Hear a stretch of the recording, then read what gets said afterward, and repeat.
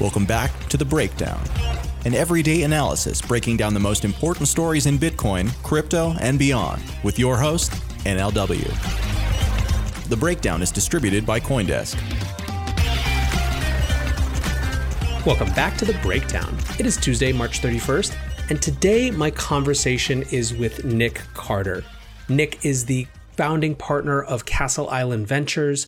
He's the co-founder of Coinmetrics. He's known for his incisive and eloquent essays on Medium, and generally for being just a really broad thinker in the space. So originally I wanted to have Nic on to talk about the difficulty adjustment that happened last week and some of the Bitcoin mining properties coming up and Bitcoin mining narratives that I'm seeing emerge. But instead, where we ended up taking the conversation was a much broader look at the way that this set of crises, a health crisis, an economic crisis, a financial crisis, and a potential geopolitical crisis are cascading into one another.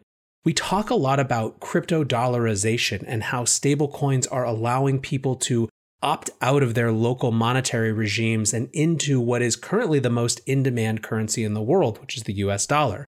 We talk about Bitcoin and where its narrative status is and whether people should be frustrated or whether the principles behind Bitcoin and what makes it so unique and special have been functioning just as they're supposed to.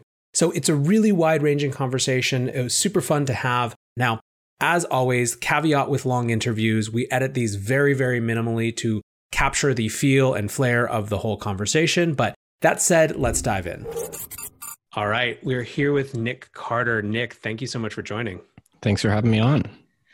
So wild times. We were just talking a little bit about the, changes to life and the disruptions. And, I wanted to bring you on to talk to you about a variety of things. But there was a tweet that you shared a couple days ago that I so perfectly summed up how I had been feeling that I wanted to just start from there. You wrote, if you're not radicalized, you're not paying attention. And then there was a second great line about Zuccotti Park, but I'll hold that one aside for a second. But I imagine that probably meant a lot of different things to you. But when you were writing it, like what is the feeling behind that? I mean, take me into how you have been perceiving this radical shift that we're living through. I'm just upset. I'm upset and disappointed. If you're my age, you lived through the financial crisis. You might have just been coming out of college or just getting out of high school, trying to start your career. And that made life very difficult for a lot of people my age. And that was when we learned the meaning of the word or the phrase moral hazard. The fact that if the government is there to guarantee and to bail out failure, then we're going to have a lot of waste and just a lot of wasteful activity. And that was sort of limited to the financial sector in 2009. And instead of society hitting the reset button after that, we just had virtually every other sector engage in obscene risk-taking. And now that everything looks like it's collapsing, the expectation is that the government is going to come in and bail out the entire corporate sector in the US. And it's just so unbelievably disappointing. It's like memories are so short, we learn nothing. And in response to this corporate fragility and misallocation of capital, it looks like effectively these corporations that have failed us, their directors and managers are going to be rewarded.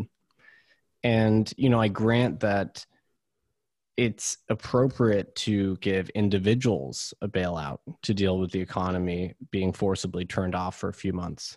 But most of these bailout funds are not going, the stimulus funds are not going to individuals at all. So that's what I'm expressing disappointment about.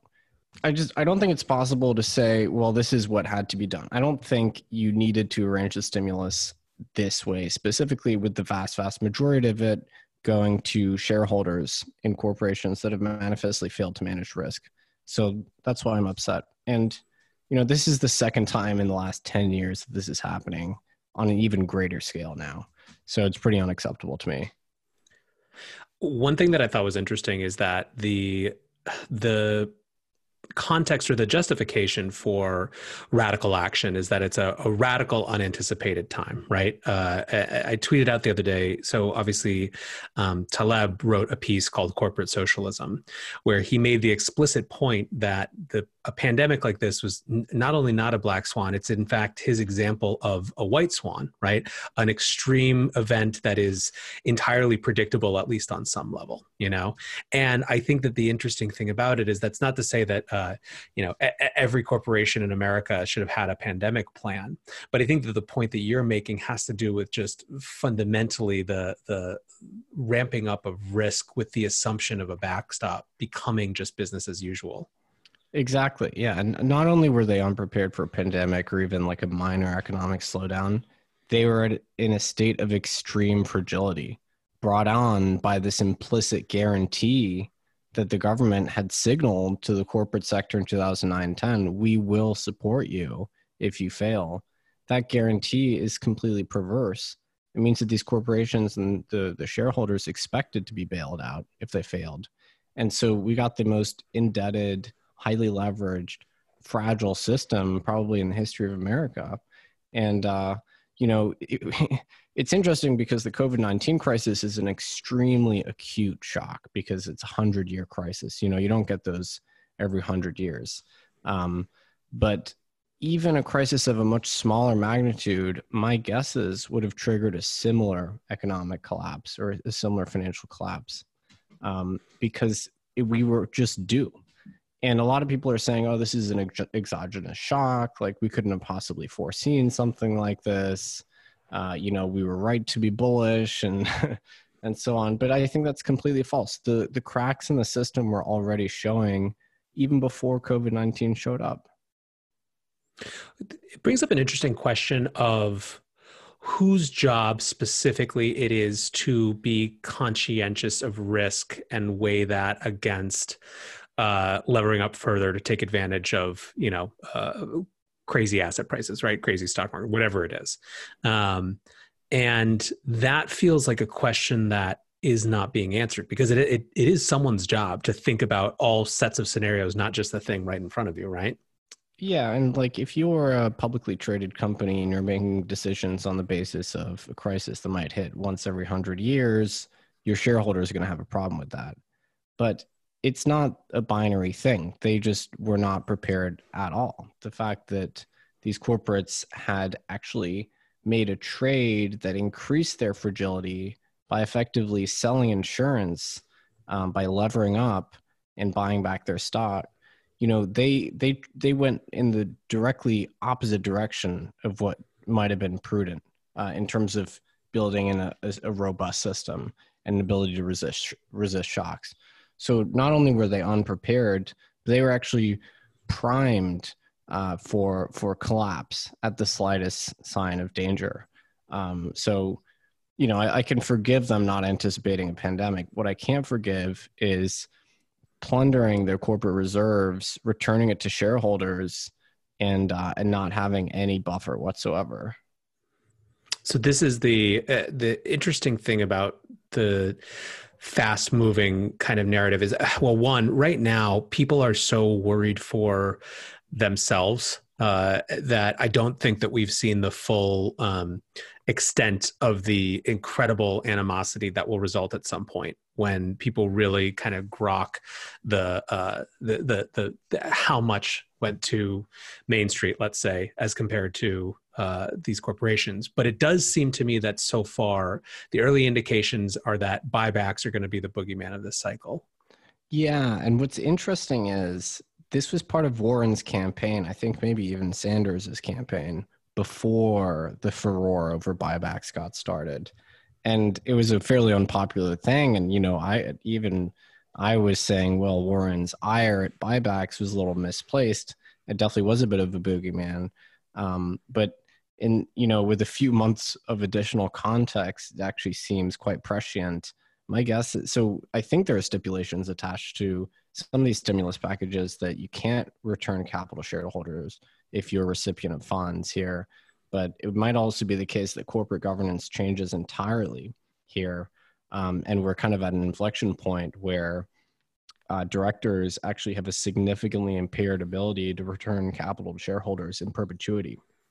It very well may be that the popular anger over buybacks is so significant that that they get outlawed, for the foreseeable future, which I think would be a bad result. But I wouldn't blame our representatives if they went ahead and did that.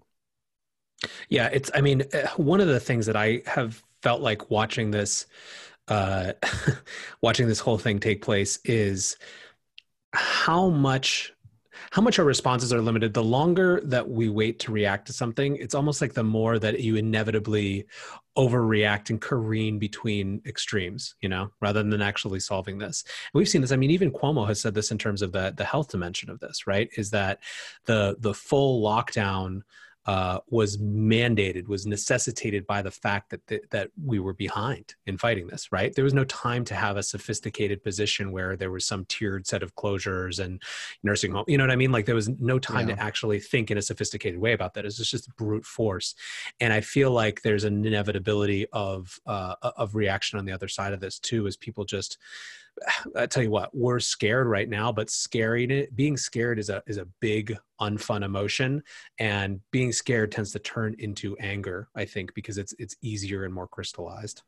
Yeah, I think policy in crises looks like a sine wave with an expanding magnitude.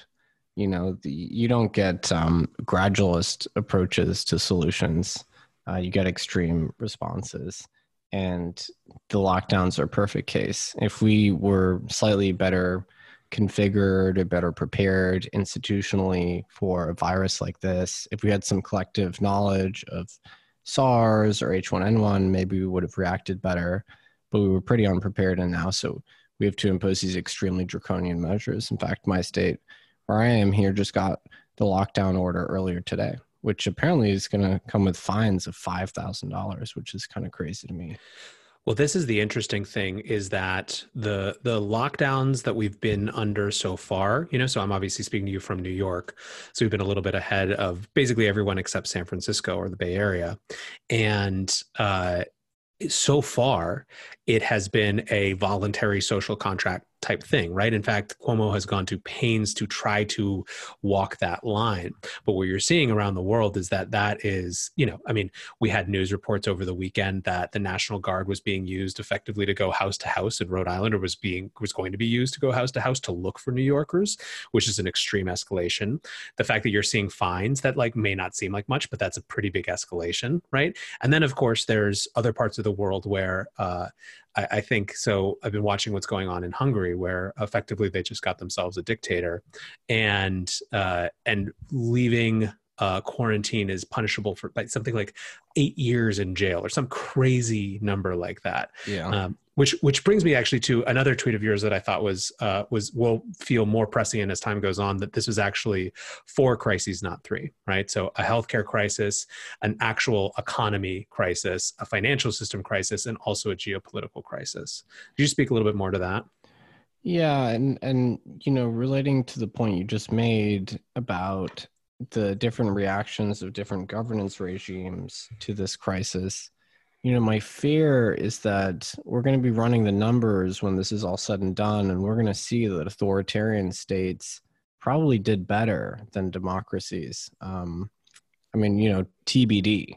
But my guess is that states that have the ability to unilaterally compel lockdowns in an extremely forcible way will most likely escape the brunt of this. And, history could prove me wrong, and that'd be great. But if it proves me right, then I think we're going to get a disillusionment with the model of liberal democracy is the best way to organize a society, because you do get complacency. You look at the governors of the states, they've operated on very different timelines. There wasn't a lot of urgency. We don't have technocrats in power. We don't have the ability for our leaders to exercise unilateral discretion. So there's a heterogeneity of outcomes, and just generally speaking, things move more slowly in these kind of regimes with more systematized, legitimate governance. So there's an unfortunate trade-off there. It seems like we just weren't well equipped to deal with this from an institutional perspective. And I think there's going to be significant disillusionment with the Western model, and probably in some countries an embrace of maybe the Singaporean model, or God forbid the Chinese model. So yeah, referring to that tweet, it's hard to really perceive what's going on because of the fog of war, right? We're all individually concerned about our safety. We're concerned about finding, a sufficiently rural area where, maybe life is going to be working normally for a few months here. But yeah, I mean, we obviously have a public health crisis. That's undeniable.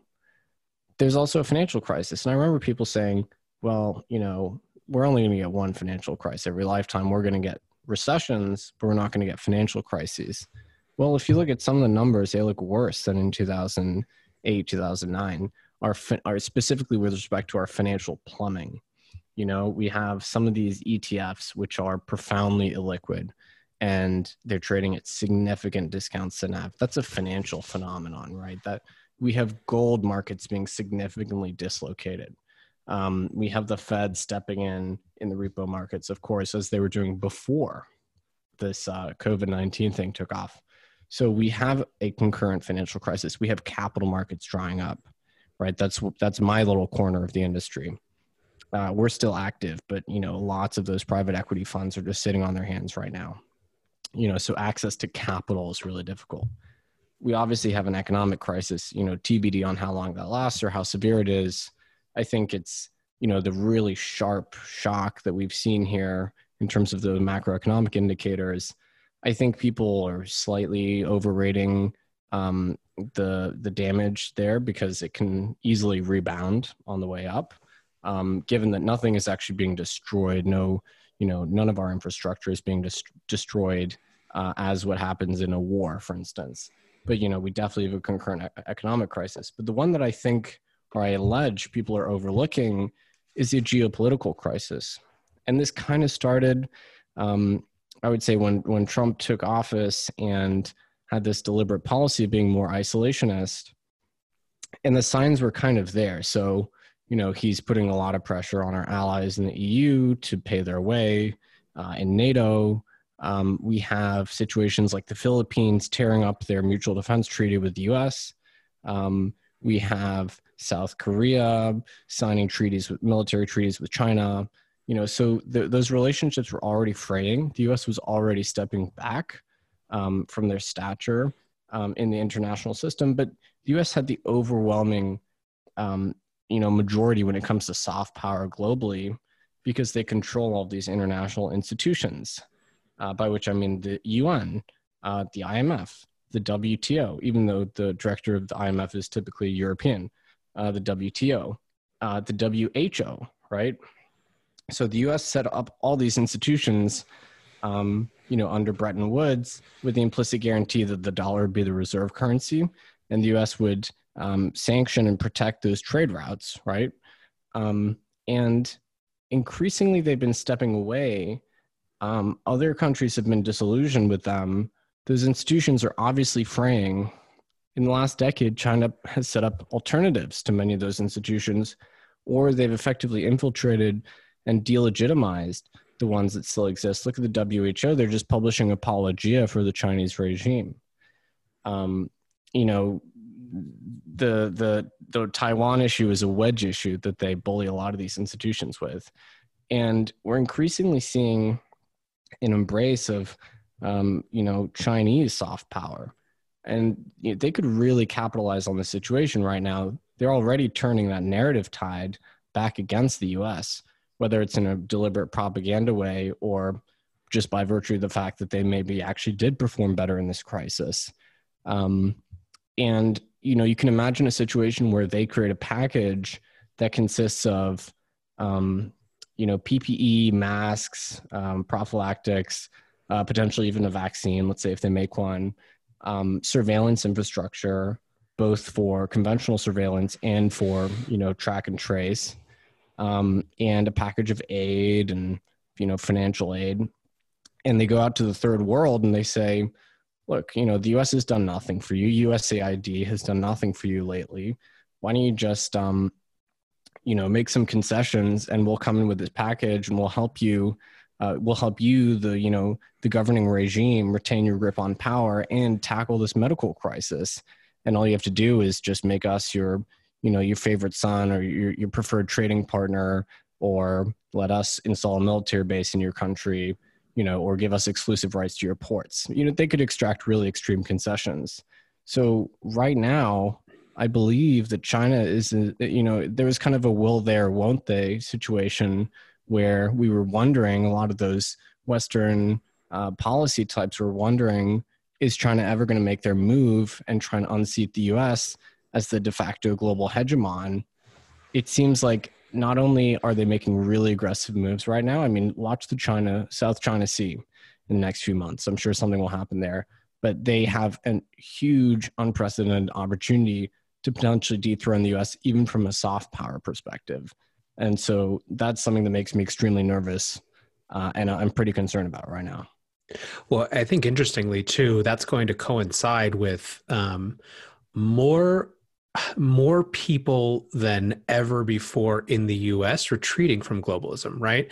I don't know if you've noticed this as well, but the number of people who aren't necessarily, who kind of have grown up in a highly globalist minded kind of perspective, who are now saying like, maybe I buy this argument that manufacturing is a national security issue, right? Internal manufacturing capacity, all these sort of things. You're going to have a very different landscape that I think, to your point, it could accelerate a trend that's been happening, right? The U.S. retreat from the world has been a trend for a long time. And so if you have that simultaneously amplified, right, by people in the U.S. Kind of retreating within, at the same time as there's kind of this expansionary policy on the other side, it could get very different very fast. It's shameful that it took us this long to realize that supply chains were a national security issue, because it was obvious, right? And now we have China is able to have an extremely strong negotiating position because they manufacture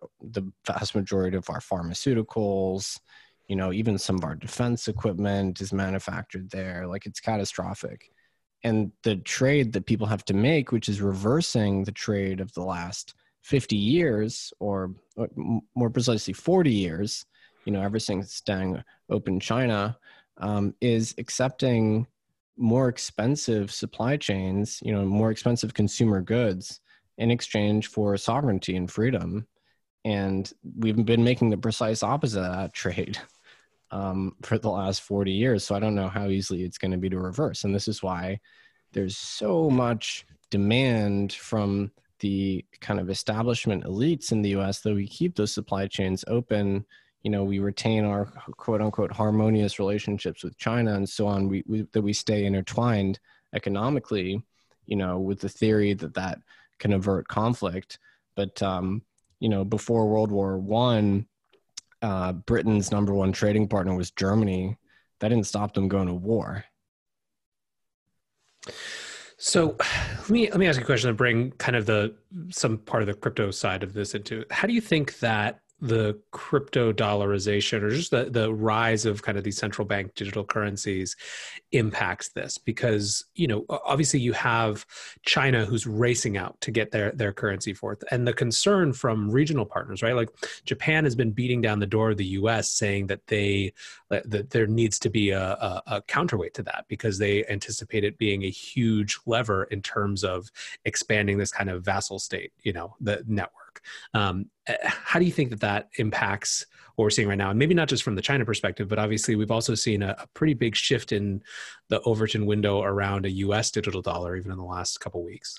Yeah, and I think a lot of that discussion in the US was really catalyzed by China's DCEP project, and this view that we have to keep up, we have to do something. I talked about it with Larry White, a few weeks ago, and I don't really see why the Fed would want to effectively nationalize payments and nationalize commercial banking. We have a effectively private industry that does that. Those are not tasks that the government typically does. I don't see the urgency to do that. I know some people say, well, these stimulus payments, it's going to be difficult to distribute them on a direct-to-consumer basis. Wouldn't it be great if we had a digital dollar so that we could just deposit Federal Reserve digital dollars in people's accounts directly?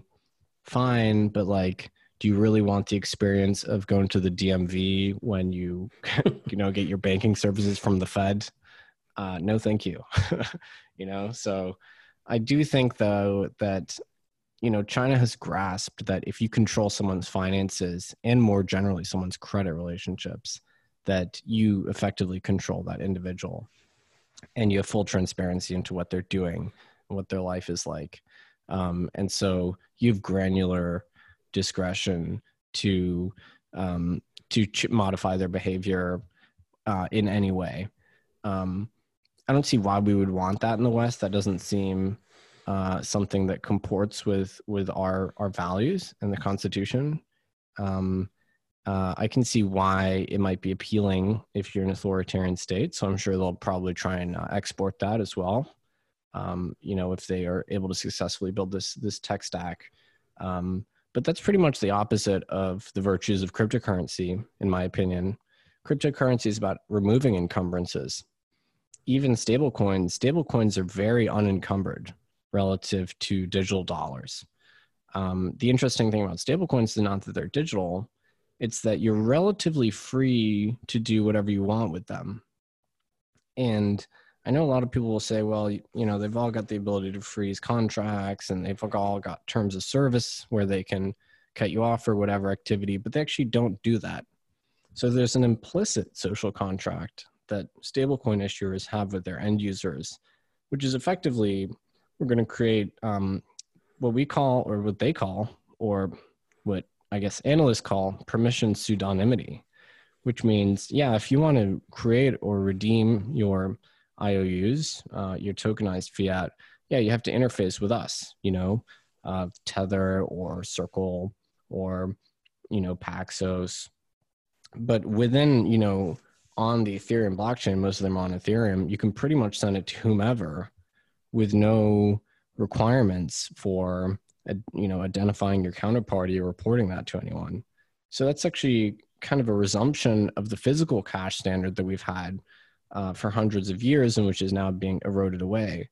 So it'd be great if we could actually retain that. So to me, like central bank digital currencies and then stable coins, they like sort of cosmetically look the same, but if you look at their function and what people use them for, they couldn't be more different. Well, this is what's been one of the things that's been interesting now is seeing. So I did the show today. We're recording this on Monday. It'll go out on Tuesday. I just did my show today about how or how not the COVID-19 crisis was changing the narratives of different parts of the industry.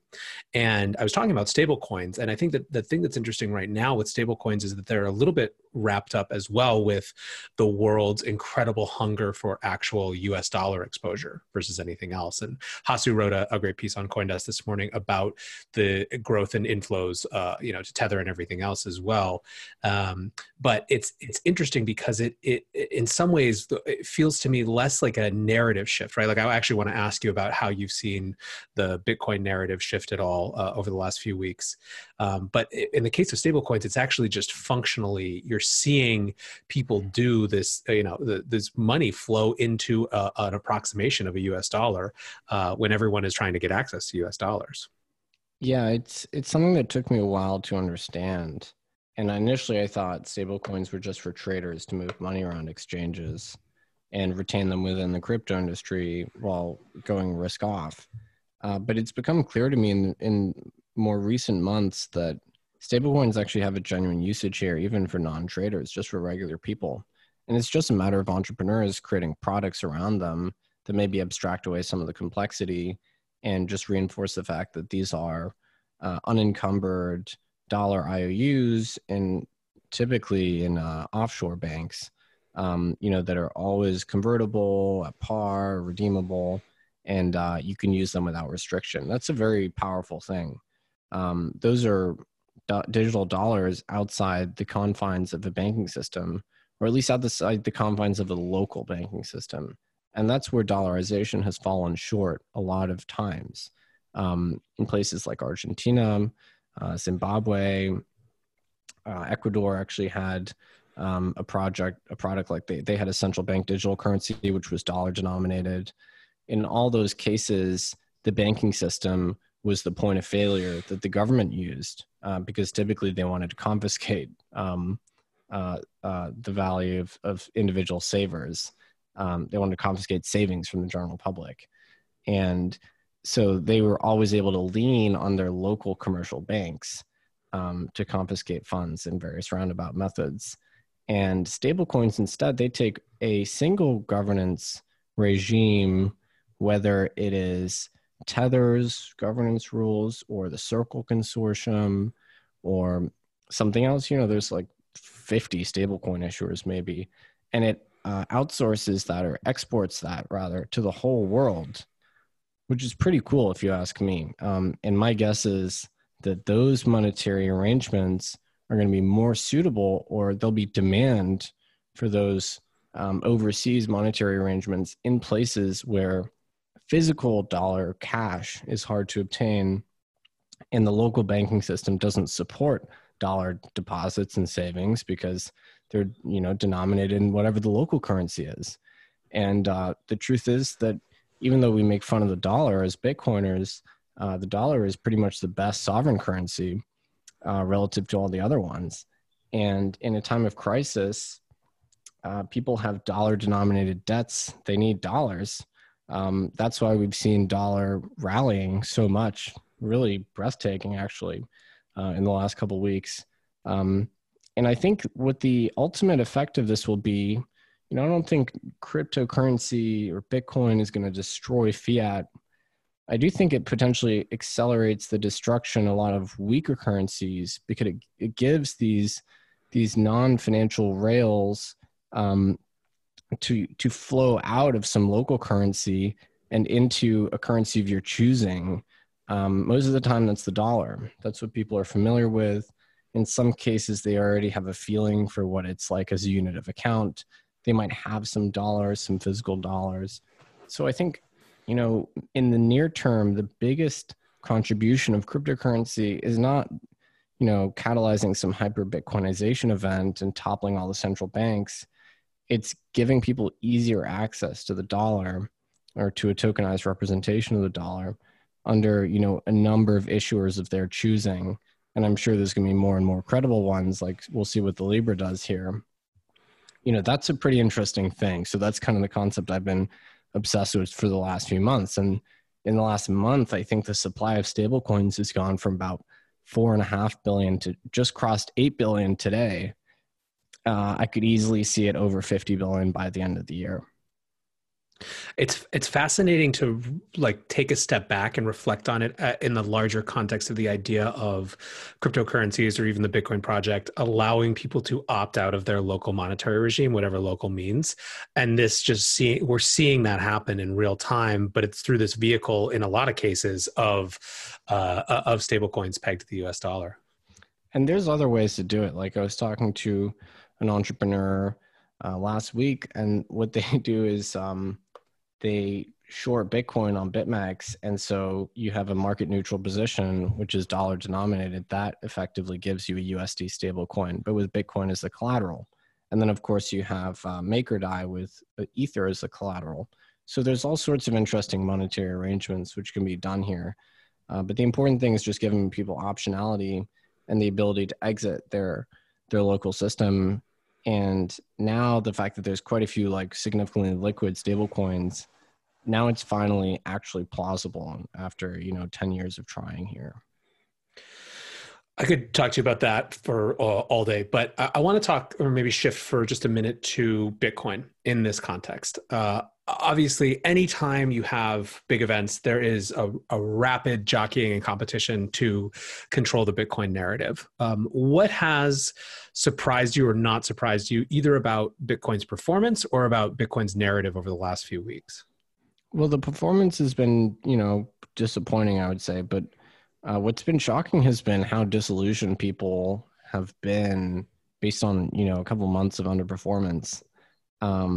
It's crazy that people bought this. I've never really been a proponent of the quote unquote safe haven narrative, at least not that in the naive form that Bitcoin would somehow mechanically appreciate if the S&P 500, collapsed.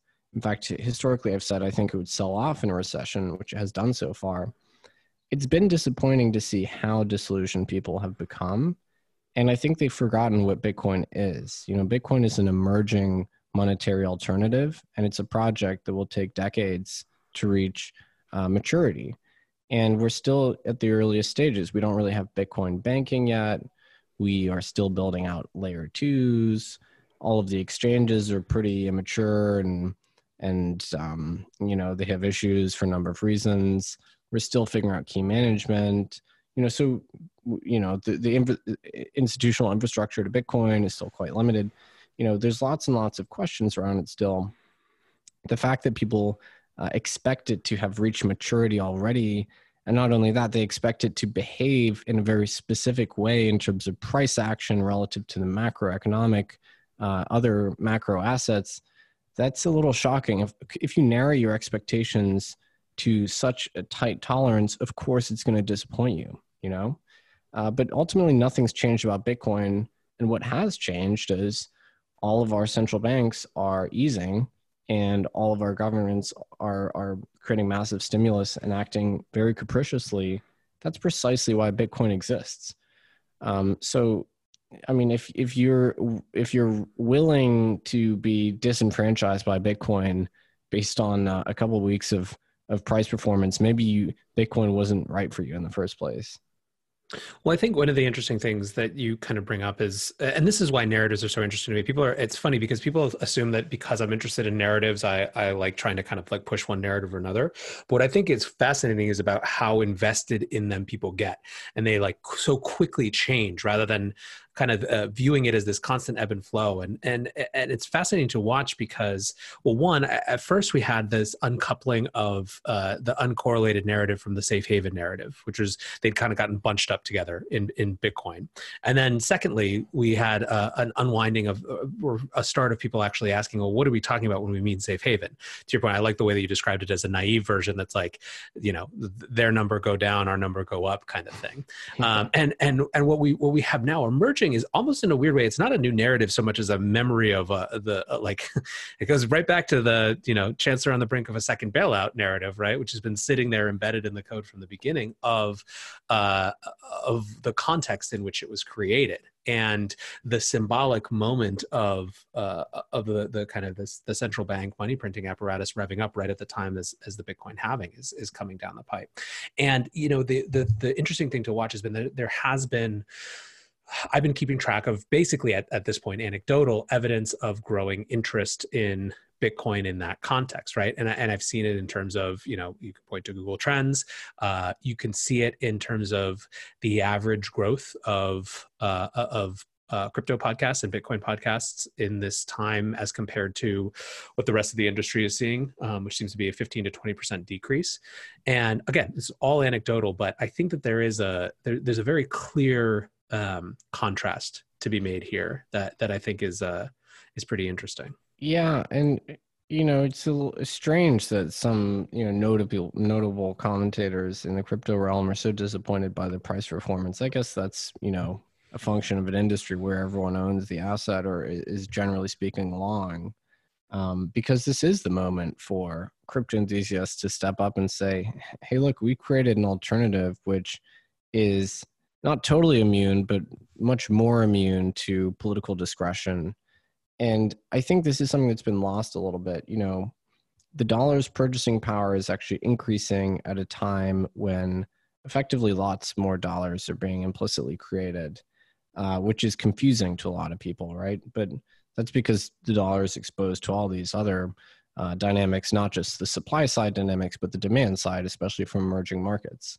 But it's not strictly speaking the purchasing power that Bitcoin, unanticipated purchasing power collapses due to inflation that Bitcoin hedges against. Bitcoin does much more than that. It insulates the money from political discretion. So under a Bitcoin standard, you don't have the ability to bail out, corporates that might have taken on too much risk. The money is issued in a very specific way, and it's issued in a free market way. So the only way to get it is to compete in the market to be a minter of Bitcoin. That's a very profound thing. to me, the monetary issuance traits are absolutely critical and often overlooked. And the whole point is to eliminate discretion in the system. That's where these crises come from, in my opinion, from the implicit guarantee. That's why you get the risk taking. Now, granted, there's plenty of cases in the crypto industry where protocol developers do create slush funds and they monetize their protocol proximity, so to speak. So you have Cantillon insiders in some of these other protocols, but very much not so in Bitcoin. And that's one of the things I like about Bitcoin. It's predictability, it's institutional stability, the fact that we're all on even footing in terms of the money supply, the fact that it really is robustly free market and how the units are issued. Those are the things that really matter, and nothing has changed from that perspective. It's a pretty good way to round out where we started, I think. But I've been doing this thing where at the end of our conversations, I'll ask people just what's the biggest source of pessimism or concern for you right now? And what's one thing that makes you optimistic? Well, I mean, I think life in the West is going to get worse on a continuous basis for the next decade at least. So we have that to look forward to. I think we're going to have a long deleveraging cycle here, which is inevitable, and that's always painful. But I'm optimistic that we still have an industry of people that are really ideological and really committed to building alternatives to that terrible system. And people accuse Bitcoiners of being pessimists, but I'd say we're optimists. We're actually trying to change something. We're not just being doomers and being super apathetic about everything. We're actually conducting praxis. We're trying to manifestly build an alternative so that not everybody is trapped into these cycles of debt and leverage and crisis. I certainly appreciate you taking the time today. I appreciate you continuing to build and build through that cause for pessimism. So thanks for hanging out, Nic. Thanks for having me. A lot to digest in that conversation, as you can tell. I guess one interesting point that I wanted to just highlight a little bit is this idea that stablecoins, USD-based stablecoins, are allowing people to opt out of their local systems and what that might mean. I think we're seeing some profound changes in how power is going to be organized in the world that comes next. And it's fascinating to see how, from a financial perspective, from an economic perspective, this digital asset that maybe once most of us thought was just useful for crypto traders is becoming something that could be much more significant in how people look at the systems of money that they're around, right? How powerful governments can actually be, especially in emerging markets around their monetary regimes. Really fascinating stuff. Appreciate Nic being here, and I appreciate you guys hanging out and listening. So that's it for today's breakdown. We'll be back tomorrow, and until then, stay safe, guys. Peace.